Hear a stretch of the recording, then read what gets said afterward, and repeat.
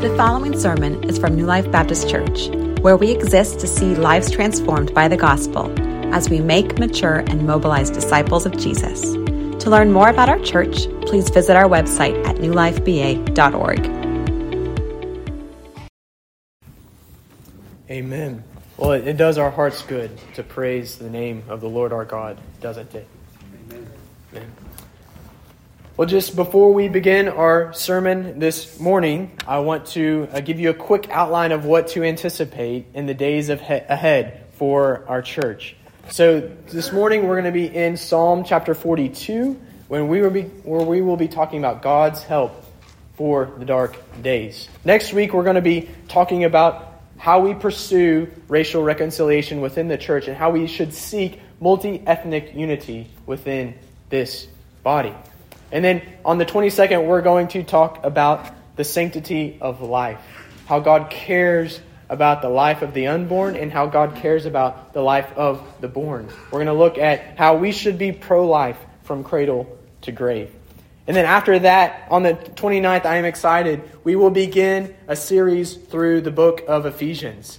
In the book of Ephesians, through our series with that, it will take us through, most likely through the end of June, maybe a little bit into July. And so buckle up, get ready. We will be working through the book of Ephesians together here very soon. With that being said, we are now a couple weeks out of the holiday season. And so for some, holidays represent a joyful and a very full time. For others, though, it represents a very painful and lonely time. For some people after the holidays, maybe some of you have entered into what is known as the post-holiday blues. Maybe you're there and you don't even know it. So what is this? The post-holiday blues, it refers to the short-term feelings that individuals experience after the holidays, including sadness, loneliness, fatigue, disappointment, sluggishness, mental distress, or even dread of the upcoming winter months. The days are shorter, the nights are longer, and maybe that is even metaphorical for your own life right now. One article put it this way. It said, the holidays offer most people a time to focus their energy on the task of decorating, baking, planning, and gift giving. But after the holidays are over, people maybe feel lost or empty without having a goal-driven activity to help them focus. Now, we don't know exactly what causes these post-holiday blues. It might be due to the reminder of losing a family member. Maybe a seat was empty at the table this year. Maybe it's not being able to see family. Maybe you hear of other friends who had these big family gatherings and yet you weren't able to. Maybe it's the financial strain as a result of the holidays. But sometimes it's just caused by the overall exhaustion that the holiday season causes within us. So for some of you, you may be dealing with the post-holiday blues. But maybe for some, it's not the holiday blues that has you down, but it's something in your life. It's a season of, you are in a season of sadness, sorrow, or depression. Maybe it's strained relationships. Maybe it's health problems, anxieties, fears, feeling overworked or overwhelmed or underappreciated. Maybe it's loneliness. Maybe it's a season of sin where you're running from the Lord. For some of you, you are now in a season of suffering. It's been said before that really because of the fall of the world, there are three types of people. Those who have just ended suffering, those who are in a season of suffering, and those who will soon enter into a season of suffering. Maybe something is just off within you. There's a general malaise or a spirit of an old word, melancholy. Maybe there's a spirit of melancholy within you, and you can't pinpoint the reason why you are down. Well, as Christians, how do we respond during these times of discouragement, despondency, and maybe depression? Do we just will ourselves out of this season? Do we disingenuously recover it with the phrases of, "Amen, brother, God is good"? Or do we use a sanctified version of "chin up, buttercup"? How do we respond to these seasons of despondency? How do we respond when we don't feel the nearness of God's presence? When you feel that God is distant or that maybe He has abandoned you? Or when you feel that the darkness will not lift and that it is indeed closing in on you? While it is true that depression can be caused by personal sin, we see that in Psalm 32 and Psalm 51, many times it's a result not of personal sin, but it's a result of living in a fallen world. Just like how our bodies experience illness at times, yes, sometimes caused by personal sins of laziness, maybe gluttony, lack of self-control, but many times those illnesses, they're not caused by personal sins, they're just caused by the corruption in the world due to the presence of sin. Well, so too with our bodies, it is true also with our brains.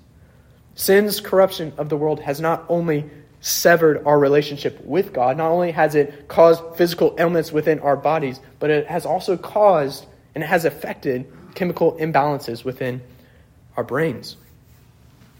So sometimes, yes, we can link our discouragement, our despondency, our depression to personal, unrepentant sin. But other times, like in our text this morning, we ask the question, why are you downcast, O my soul? And why are you in turmoil within me? Why am I feeling this way? Well, I believe in Psalm chapter 42, this is where we will be this morning. In Psalm chapter 42, God gives us a roadmap for how we are to respond during these melancholy seasons. How we respond in a way that is honest, in a way that begins to restore us, in a way that brings God glory. In Psalm 42, we see that God has provided help for our dark days. And so maybe this morning, maybe you are not in a season of suffering. Maybe the darkness has passed over you. Maybe you are in brighter and better days. And if that's true, I want this sermon to serve you in two ways. To lead you to empathy for your brothers and sisters who are in those seasons. And then also to lead you to humility. Because it's often, those seasons are often, like I said, not a result of something we have done, but it's God's providence, His providence working in and through our lives. That being said, let's read Psalm chapter 42. The psalmist says this, "As a deer pants for flowing streams, so pants my soul for you, O God. My soul thirsts for God, for the living God. When shall I come and appear before God? My tears have been my food day and night, while they say to me all the day long, where is your God? These things I remember as I pour out my soul, how I would go with the throngs and lead them in procession to the house of God with glad shouts and songs of praise, a multitude keeping festival. Why are you downcast, O my soul? And why are you in turmoil within me? Hope in God, for I shall again praise Him, my salvation and my God.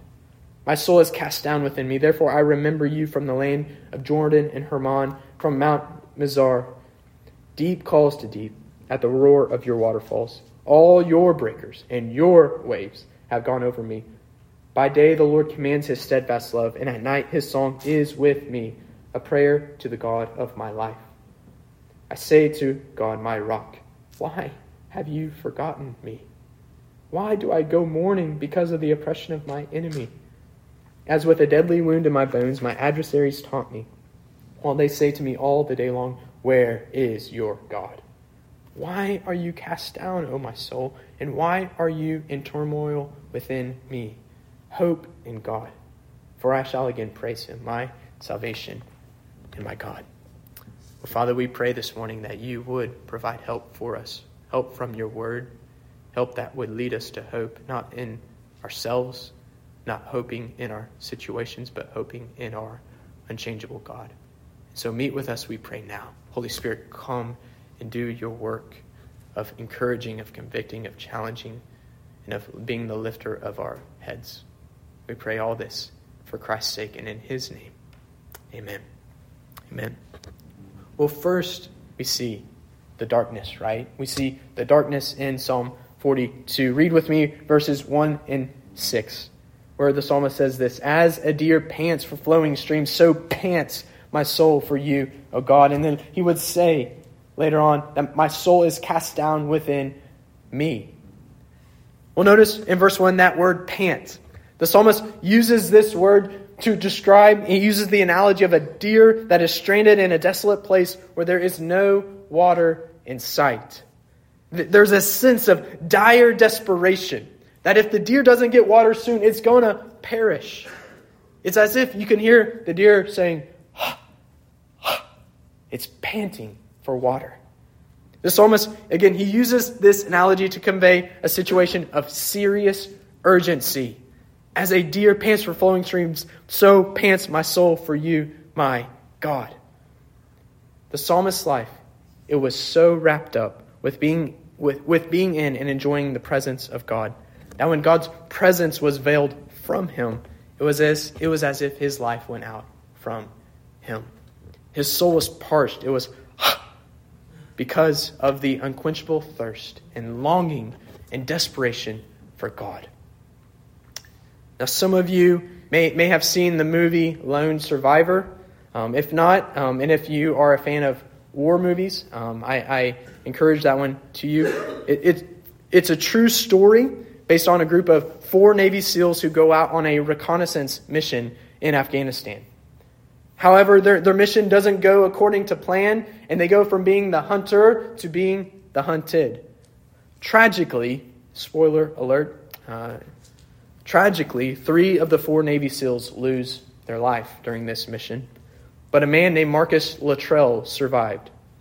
And so during an interview later on, after the fact, Marcus recounts the harrowing events of his escape. How he was shot at multiple times, how he fell down multiple mountainsides, and how he broke his back in multiple places and in other parts of his body. Yet he also talked about how after days of crawling on his hands and feet through the mountainside, he became incredibly thirsty. He was parched. He said this, quote, "There's an insanity that goes with thirst. I was so thirsty that I was willing to kill anything to get water. Nothing would quench the thirst that I had. But then I got to the top of this ridgeline and I saw a waterfall, and I started to take off and I started sliding down the mountain. I flipped upside down into that water, knocking myself unconscious." So this is the type of thirst that the psalmist is referring to. It's not a thirst you have after not having water for a few hours. It's a thirst that your very life depends upon the water you crave. So I want to ask you, does your soul crave, long, and thirst for God's presence? Or maybe have you grown accustomed and contented without the nearness of the Lord? Are you like the psalmist at times? When you don't feel God's nearness, are you discontent with anything but drinking deep of the flowing streams of the living water? Does your soul say, "I want nothing else. I need nothing else. I must have nothing else but the living God"? Is your soul, your spiritual vitality, your joy, your vibrancy, is it found in the life of God? Have you tasted and seen that the Lord is good?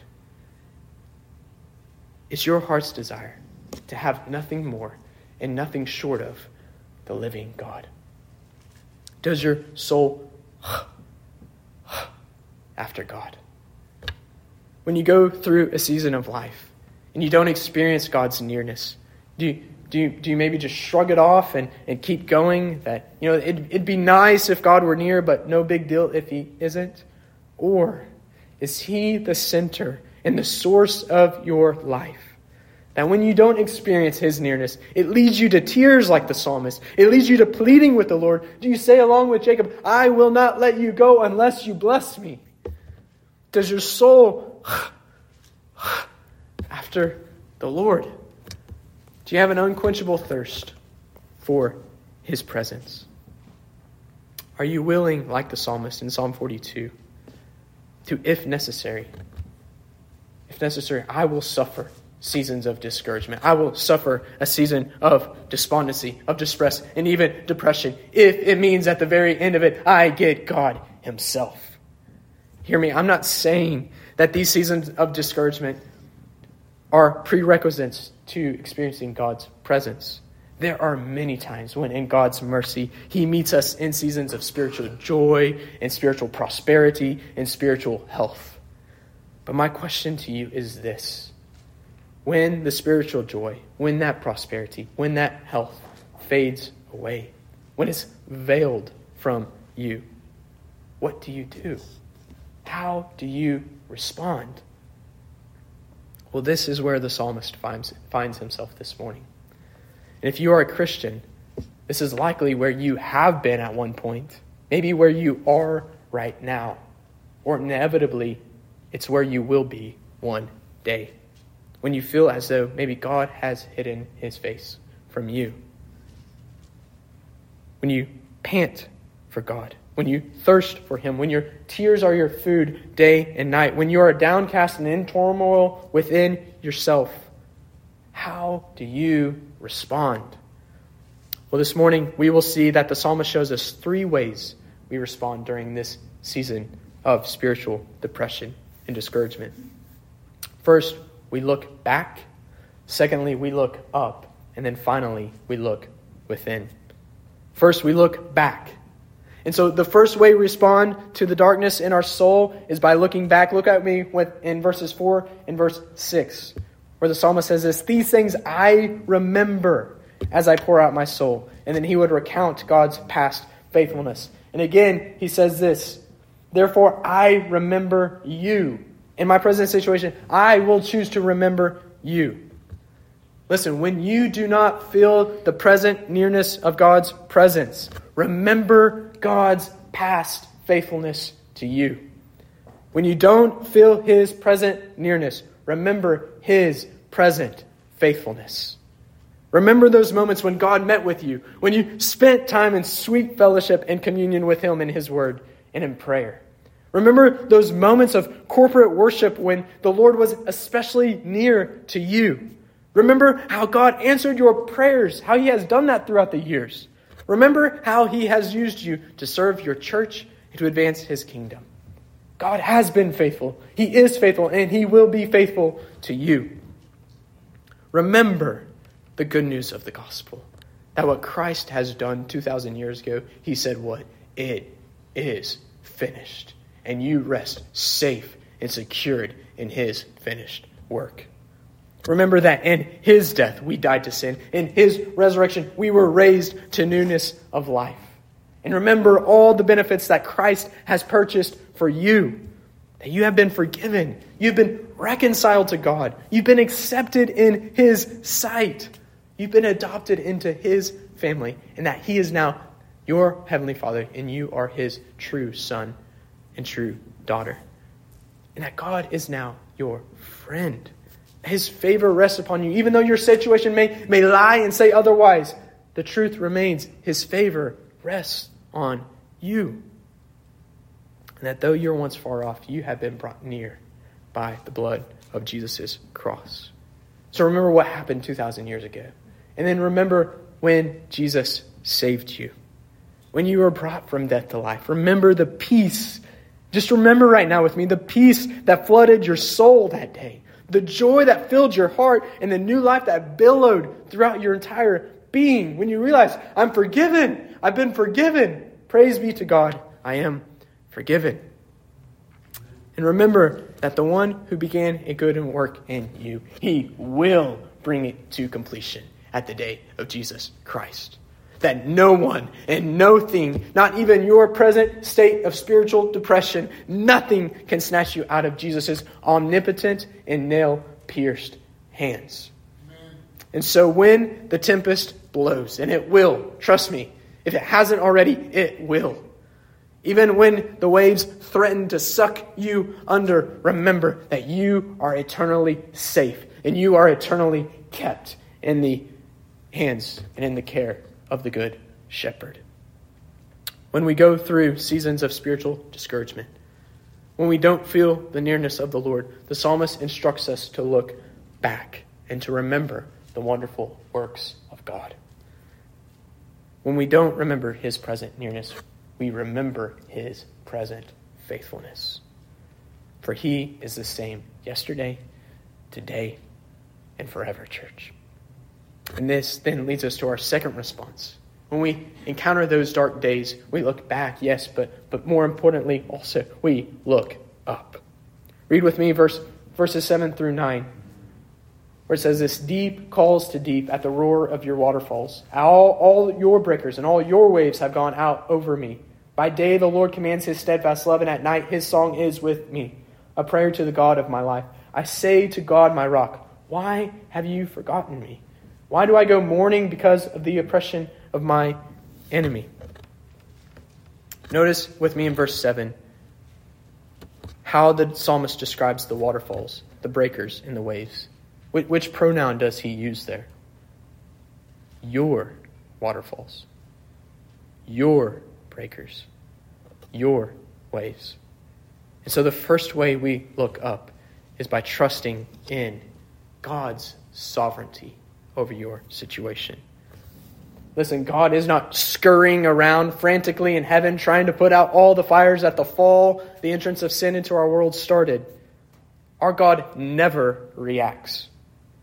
And so listen, if they are God's waterfalls, if they are God's breakers, and if they are God's waves, and they are, that seem to go over you and threaten to take you under, then trust that it is God's sovereign hand who is ordaining and orchestrating this painful providence for your ultimate good. That's what we believe when in Romans 8:28, we know for those who love God, what?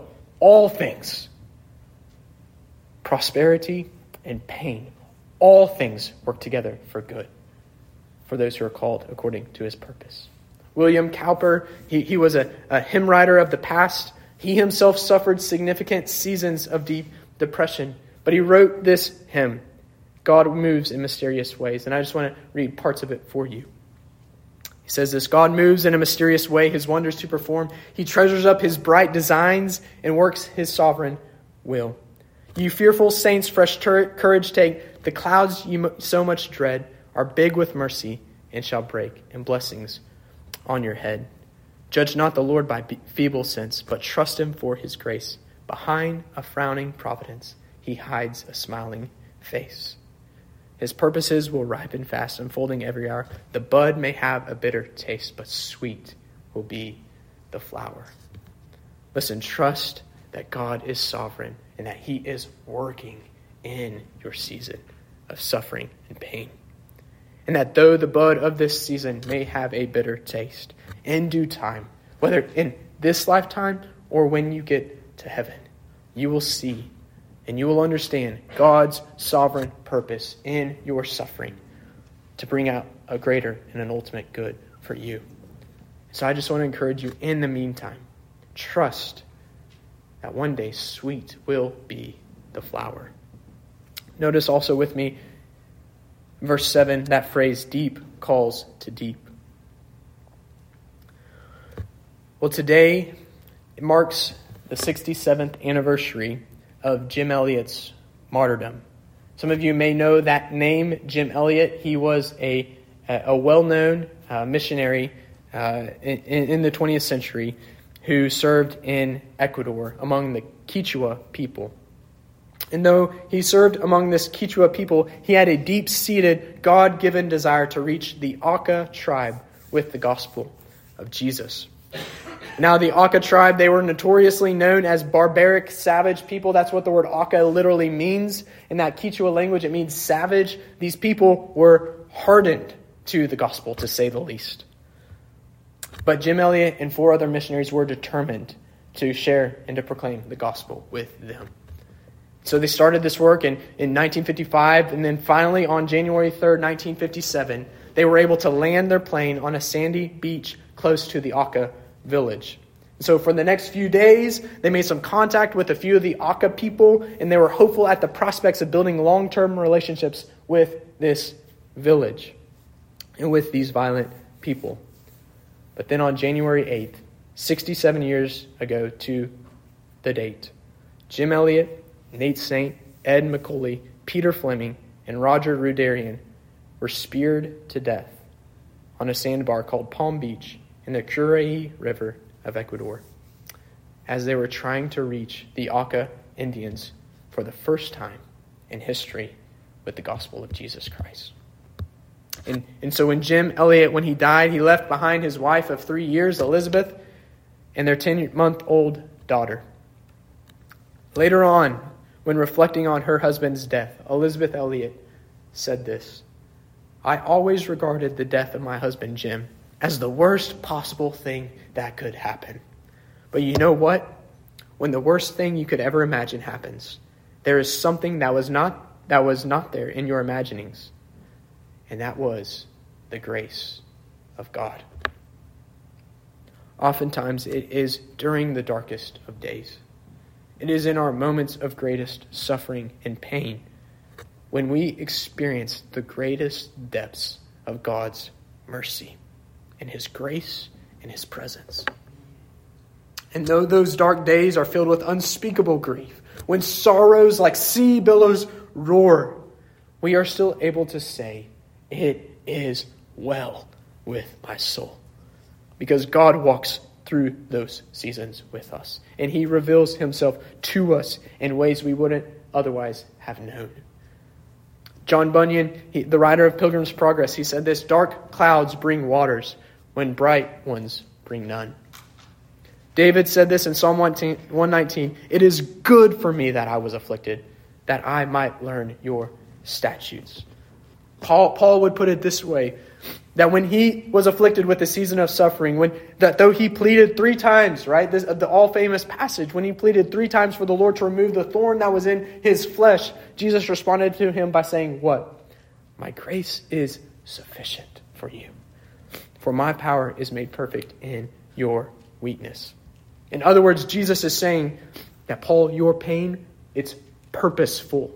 Because through the pain and because of the thorn, you, Paul, will experience my grace and my power in a way you hadn't before. Deep calls to deep. It is in the depths of our suffering when we experience the depths of God's mercy and grace, if we look to Him. So again, church, I want to encourage you to trust in God's sovereignty in your suffering. Trust that He is a loving Father who is working all things together for your ultimate good. Everything in your Christian life will change when you begin not only to believe in God's sovereignty, not only to submit to God's sovereignty, but when you begin to rejoice through pain in the sovereign workings of God in your life, both the prosperous providences and the painful ones as well. So the first way we look up is by trusting in God's sovereignty. The second way we see is by testifying to God's love. Read with me verse 8, where the psalmist says this: "By day the Lord commands His steadfast love, and at night His song is with me." Because God commands His steadfast love by day, we can praise His steadfast love in the night. Listen, sometimes the only way we can make it through the darkest of nights is by singing our way through them. There have been so many times in my own soul when I have been distressed that it has only been through praising God's name, through singing, that I have been pulled out of the miry pit. When we sing in this way, from the depths of our souls, we're both praising God and through song, we're preaching to our own souls. And the psalmist, he understood this connection with singing and deliverance all too well, because we learn from the heading. Look at with me the heading, which maybe you don't pay attention to. But who wrote this psalm? He was a son of Korah.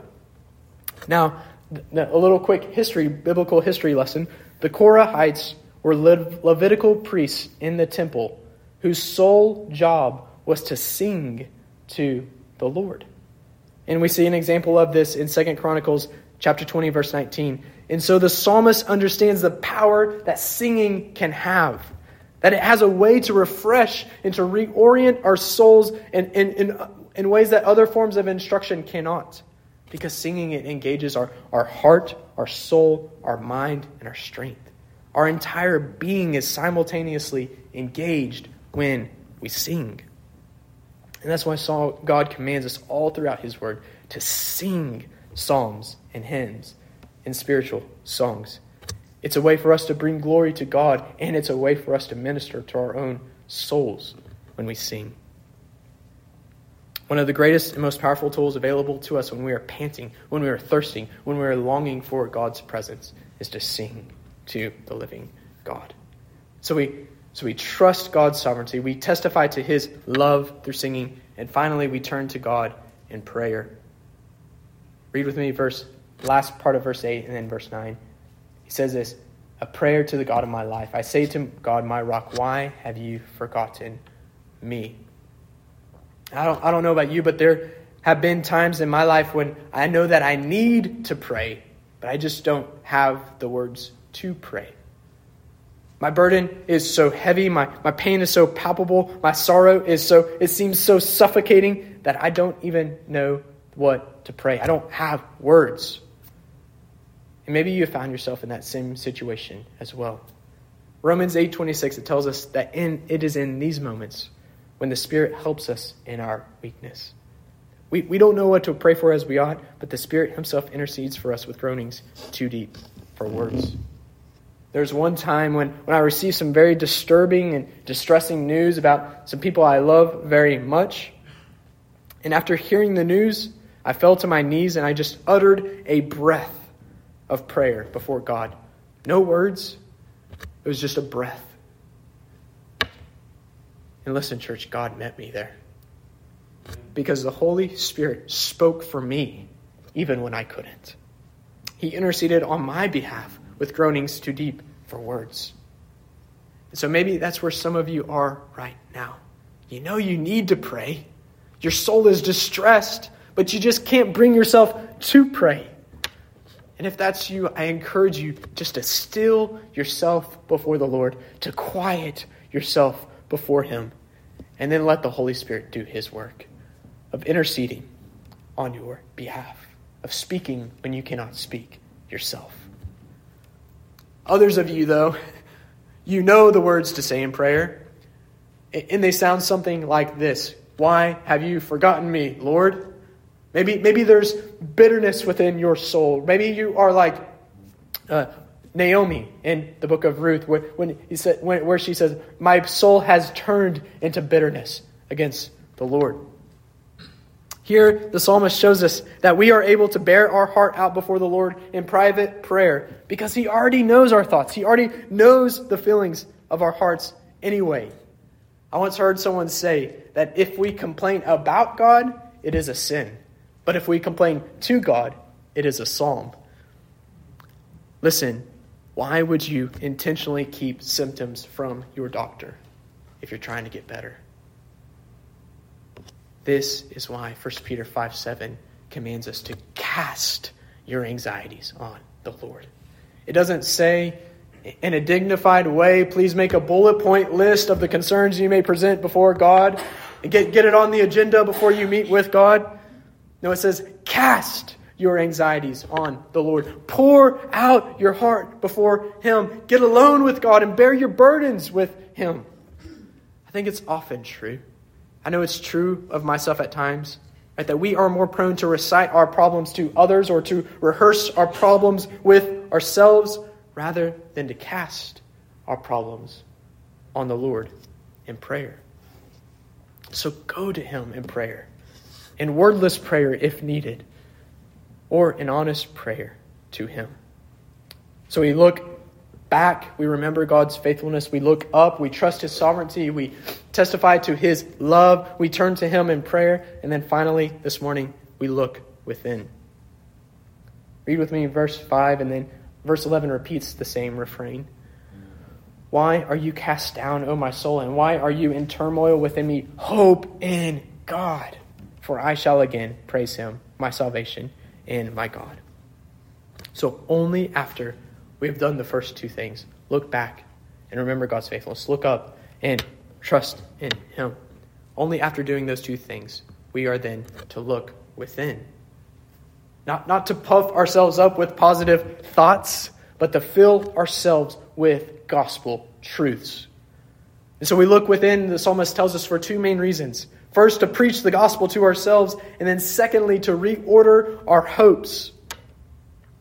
In our text, the psalmist, he's not quite sure why he feels the way he feels, right? He says, "Why are you cast down, O my soul?" He knows something's wrong, but he can't pinpoint it. And so often this is true of us too. We aren't quite sure what the triggers are for our discouragement or maybe our spiritual depression.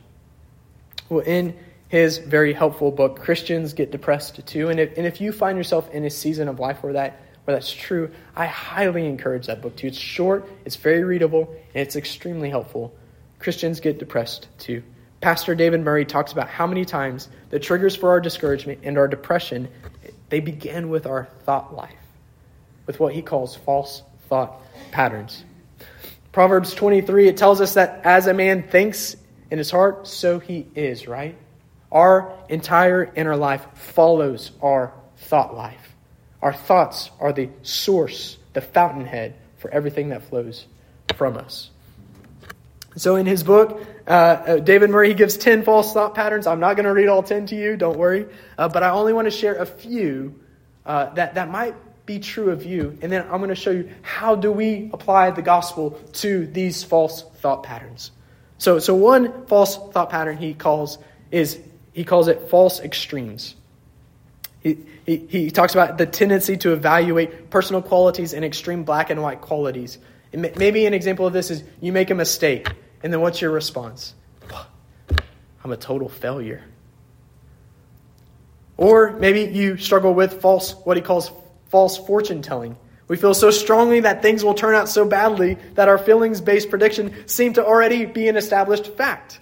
We expect something to be catastrophic, and the expectation itself produces hopelessness and helplessness within us. Maybe an example of this, maybe you feel sure that you'll always be depressed and you'll never feel better again, despite the evidence that almost everyone recovers from that state. Right? It's a self-fulfilling prophecy. Or maybe you struggle with a false feelings-based reasoning, that when you take your emotions as the truth and you let your feelings determine the facts of your life.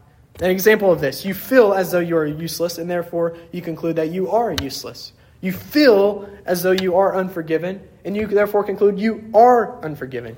You feel that you aren't near to God, and you conclude, therefore, God has distanced himself from me. And then finally, one final example of this is the false thought pattern of false responsibility. This is when we assume false responsibility and we blame ourselves for a negative outcome, even when there is no basis for this. An example of this might be when, a trivial example might be when your child doesn't get excellent grades, and therefore you conclude, I'm a horrible mother or father. Or when your child rebels against the Lord, that despite everything you humanly could do to raise them to walk with the Lord, and you blame yourself and you say, it must be my fault. So what do we do when we think these false thoughts? Well, we stop listening to ourselves and we start preaching to ourselves. We apply the power of the gospel to every one of these false thought patterns. So for the false extremes, we tell ourselves, yes, I may have made a mistake, but I am still perfectly accepted in the beloved. For the false fortune telling, we tell ourselves, whatever may come my way, I know that God is for me, that heaven awaits me, and so that whatever may happen, God will work it all out for my ultimate good. For the false feelings-based reasoning, we say, soul, live not according to the fleeting and fickleness feelings of your heart. For your heart, it deceives you. Set yourself on the solid ground of truth. And remember your identity and who you are in Jesus Christ. And for those thoughts of false responsibility, we tell ourselves that we serve an absolutely sovereign and omnipotent God who controls the winds and the waves by his very word. So we can entrust our burdens of responsibility into the care of our Savior. Robert Murray McShane, he said this, for every one look at yourself, take 10 looks to Christ. It is good for us to examine ourselves, but after doing so, we are to set our sights on Jesus. Why are you cast down, O my soul? Why are you at turmoil within me? Hope in God. And I will end with this. The final way we look within is that we reorder our hopes very quickly. You note that the psalmist, he doesn't hope in himself. He doesn't hope in his situation, because as the psalm ends, does his situation change? No. His situation remains the same. But what does he do? He hopes in his God.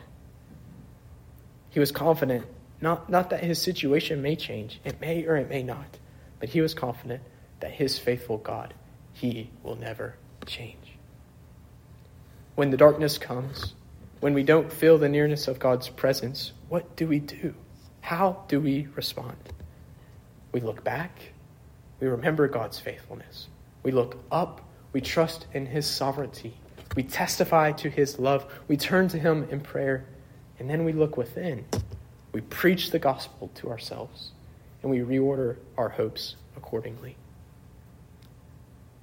As a deer pants for flowing streams, so pants my soul for you, O God. My soul thirsts for God, for the living God. Why are you cast down, O my soul, and why are you in turmoil with me? Hope in God, for I shall again praise him, my salvation and my God. Let's pray.